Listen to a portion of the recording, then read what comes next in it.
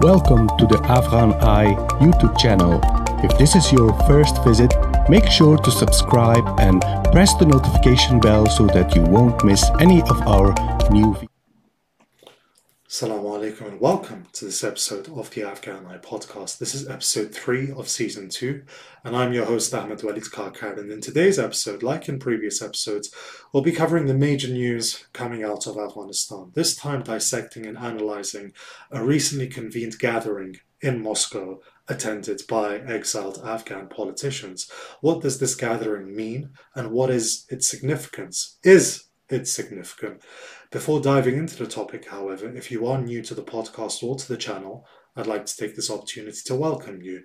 Please make sure to subscribe to the YouTube channel and press the notification bar so you don't miss any of our content as it comes out. You can find us on X, formerly known as Twitter, as well as Instagram and all major audio streaming services, including Apple Podcasts, Google Podcasts, Spotify, etc. And if you agree with our cause of Afghans leading the discussion on Afghanistan, you can support us by becoming a patron on our Patreon or through a one-time donation via our PayPal.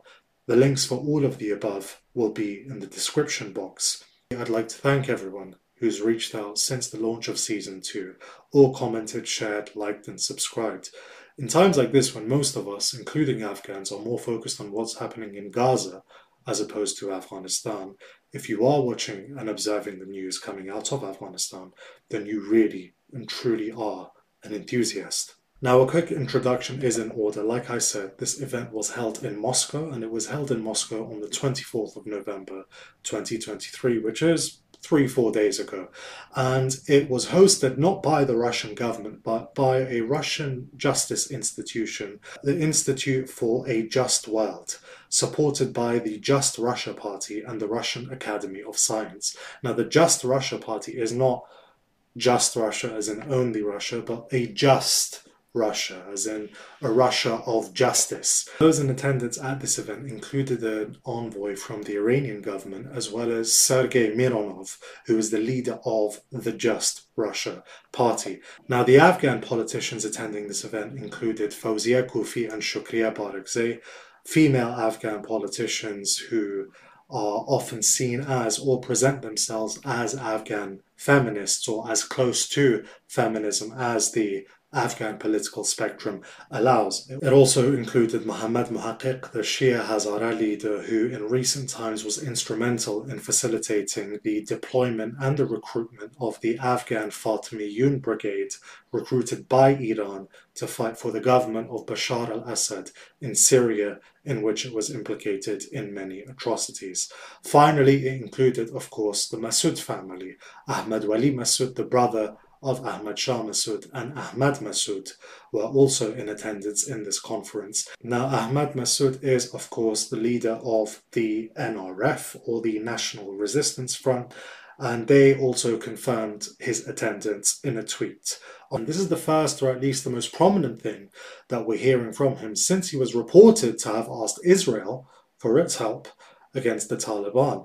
Now, it was controversial then, so controversial in fact that his organization, the NRF, subsequently denied and refuted claims that he had said such a thing, but it's aged even more horribly now as we see and witness the ongoing Israeli massacre in Gaza. Now, one of the things that his organization's refutation failed to address, however, was why the Israeli outlet that reported that he had asked Israel for his help would lie. What incentive would they have? After all, Afghanistan is relatively far from Israel, and Ahmad Massoud is not really significant enough for his plea for help to be any sort of game changer as far as Israel's regional calculus and foreign policy goes.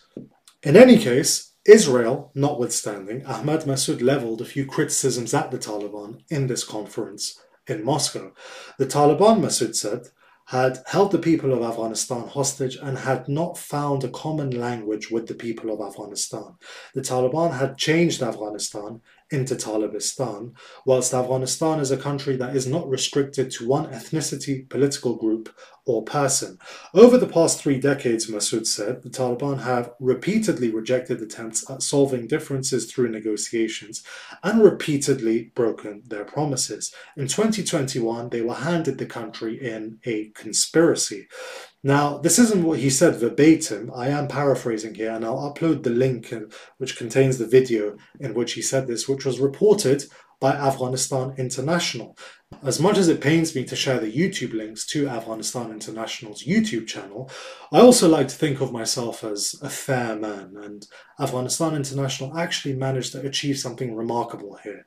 They've uploaded this video, and there are no lies, so I will link to that video, so my conscience is not burdened. We have a conference convened in Moscow, not organized by the Russian state or government, however supported by political parties and the Russian Academy of Science, attended by Russian politicians, as well as an Iranian envoy and, of course, fugitive Afghan politicians, all of whom oppose the Taliban, some of them to the extent of military resistance. Now, there are a couple of ways to look at this. There is, of course, the domestic Afghan lens, in which we can look and analyze what this means or signifies, if it means or signifies anything in terms of any change in the intra-Afghan political discourse and spectrum.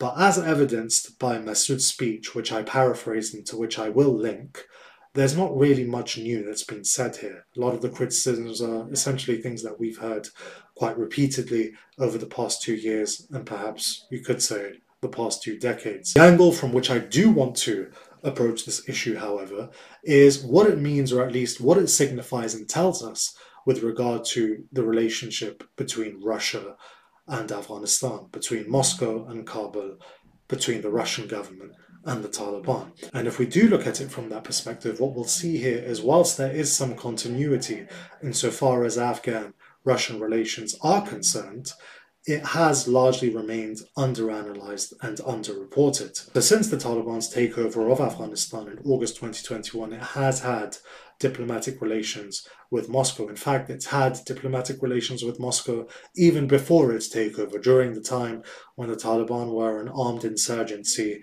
fighting against the US occupation and based, politically at least, out of Doha in Qatar. Since August 2021, what we have seen, however, is whilst there is a relationship between Russia and the Taliban, it's been very much summarized by what we can say in Dari is the common saying of Duri wa dosti, friendship but at a distance. And in the spirit of Duri wa dosti, or friendship at a distance, what we have seen from Moscow are what could be perceived as mixed signals. Moscow has called on the Taliban to institute a, quote, inclusive government and to take solid measures against terrorism and to respect the rights of women and girls. However, it's also criticized the US for the economic sanctions that it's levied against Afghanistan, called for aid to Afghanistan, conducted trade deals with Afghanistan under the Taliban. So how do we really make sense of all of this? And what Russian officials have been saying about Afghanistan publicly over the past few months, most importantly, Zamir Kabulov, the Russian special representative to Afghanistan since the Taliban's takeover. So over here on the 16th of June 2023, the Russian special envoy for Afghanistan said in an interview with Russian media outlet RTVI that the current government in Afghanistan is not inclusive.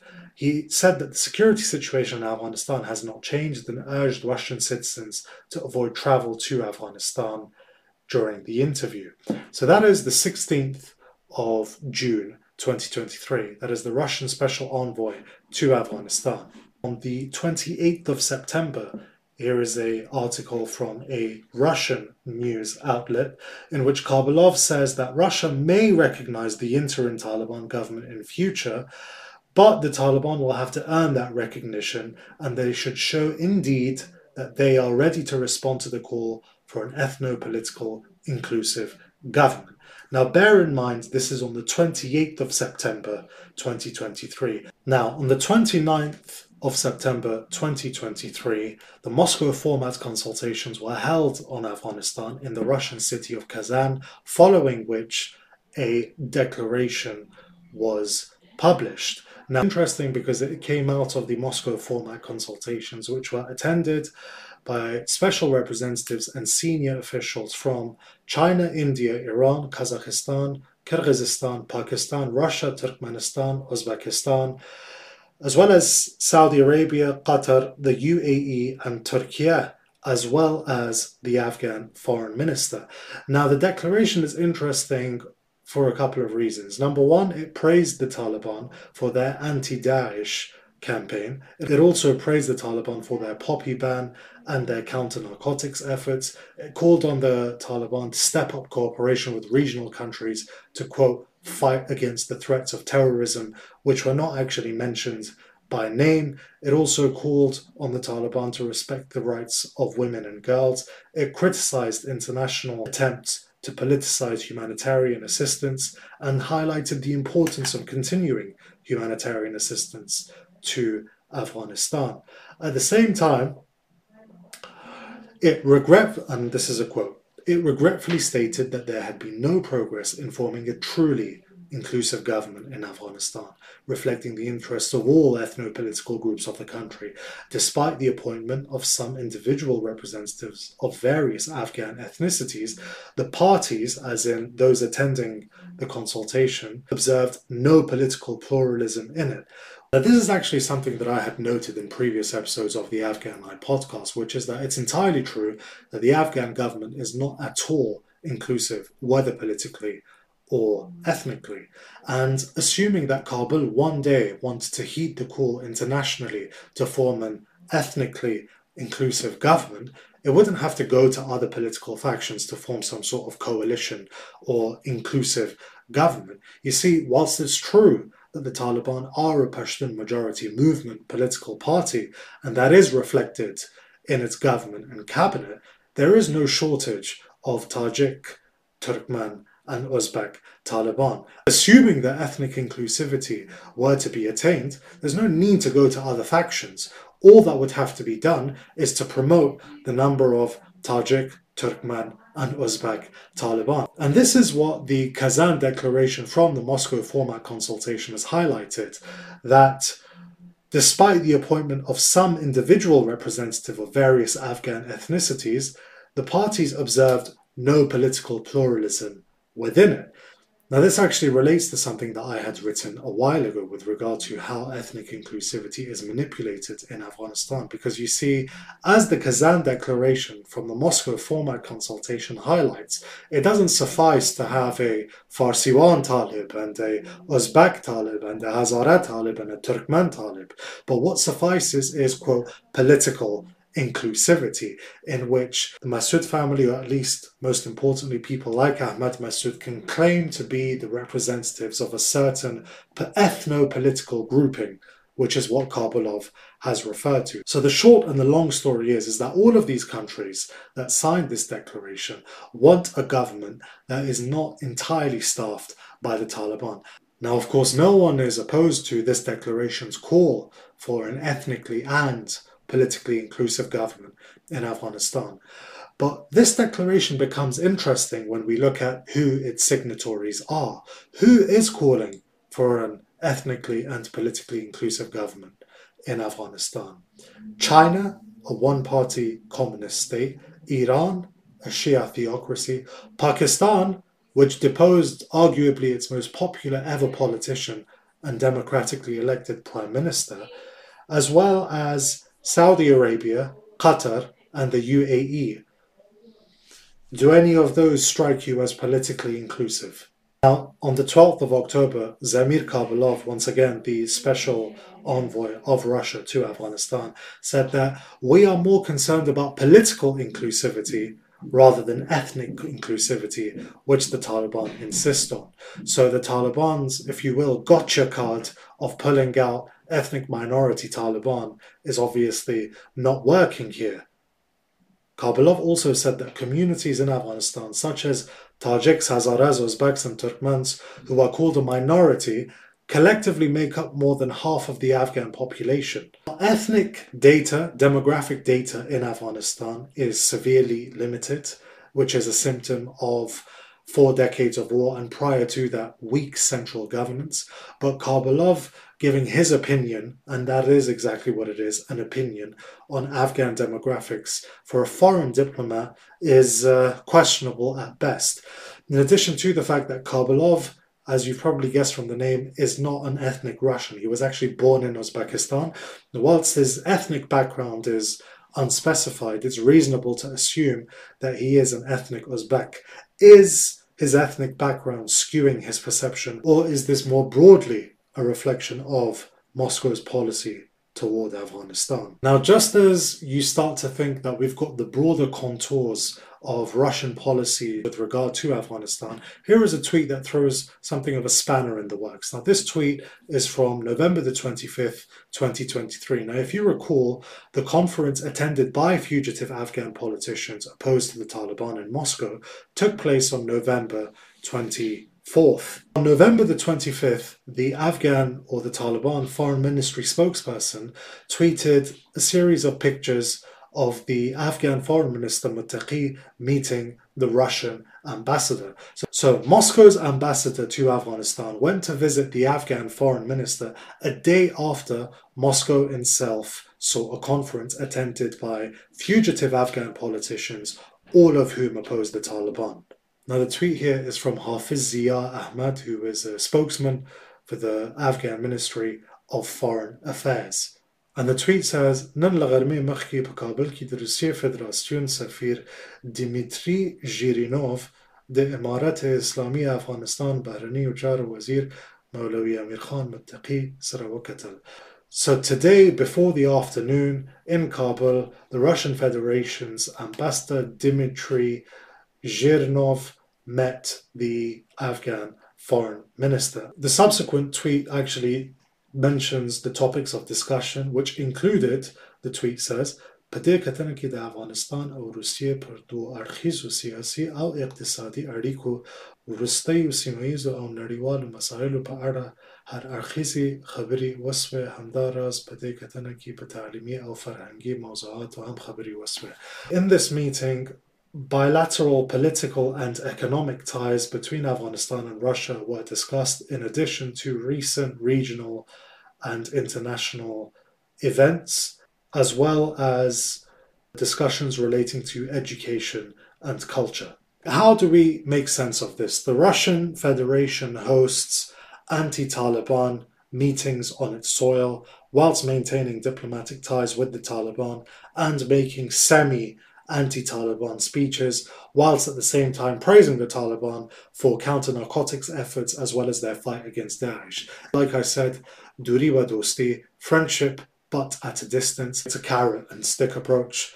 We will reward Kabul. The thinking in Moscow seems to be where and if this is warranted, especially with regard to counter-narcotics or anti-Daesh campaigns, and we will use the stick, which is public statements hosting anti-Kabul politicians on its soil in order to prod Kabul to do more of what Moscow wants it to do. And this is probably the oldest method of attempting to shape what we could say is an adversary or a potential adversary's behavior. Episode 3 of Season 2 of the Afghan Eye podcast. Thank you for tuning in. And you've probably gathered by now that we have something of a quicker format for these podcasts. Number one, they are hosted by myself alone. Number two, they are much shorter than the podcast that we used to do. And number three, these are generally looking at picking up the recent developments and breaking these into two sections. What happened? And secondly, what does this mean? How is it important? Is this important? Please remember to like and subscribe on our YouTube channel, and please drop down your comments and let me know your thoughts below. I want to build something of a correspondence with our viewers. Make sure to follow us on X, formerly known as Twitter, as well as Instagram. And if you agree with our cause of Afghans leading the discussion, redefining the discussion on Afghanistan, then you can support us by becoming a patron on our Patreon or through a one-time donation on our PayPal. Up until next time, wassalamu alaikum wa rahmatullahi wa barakatuh.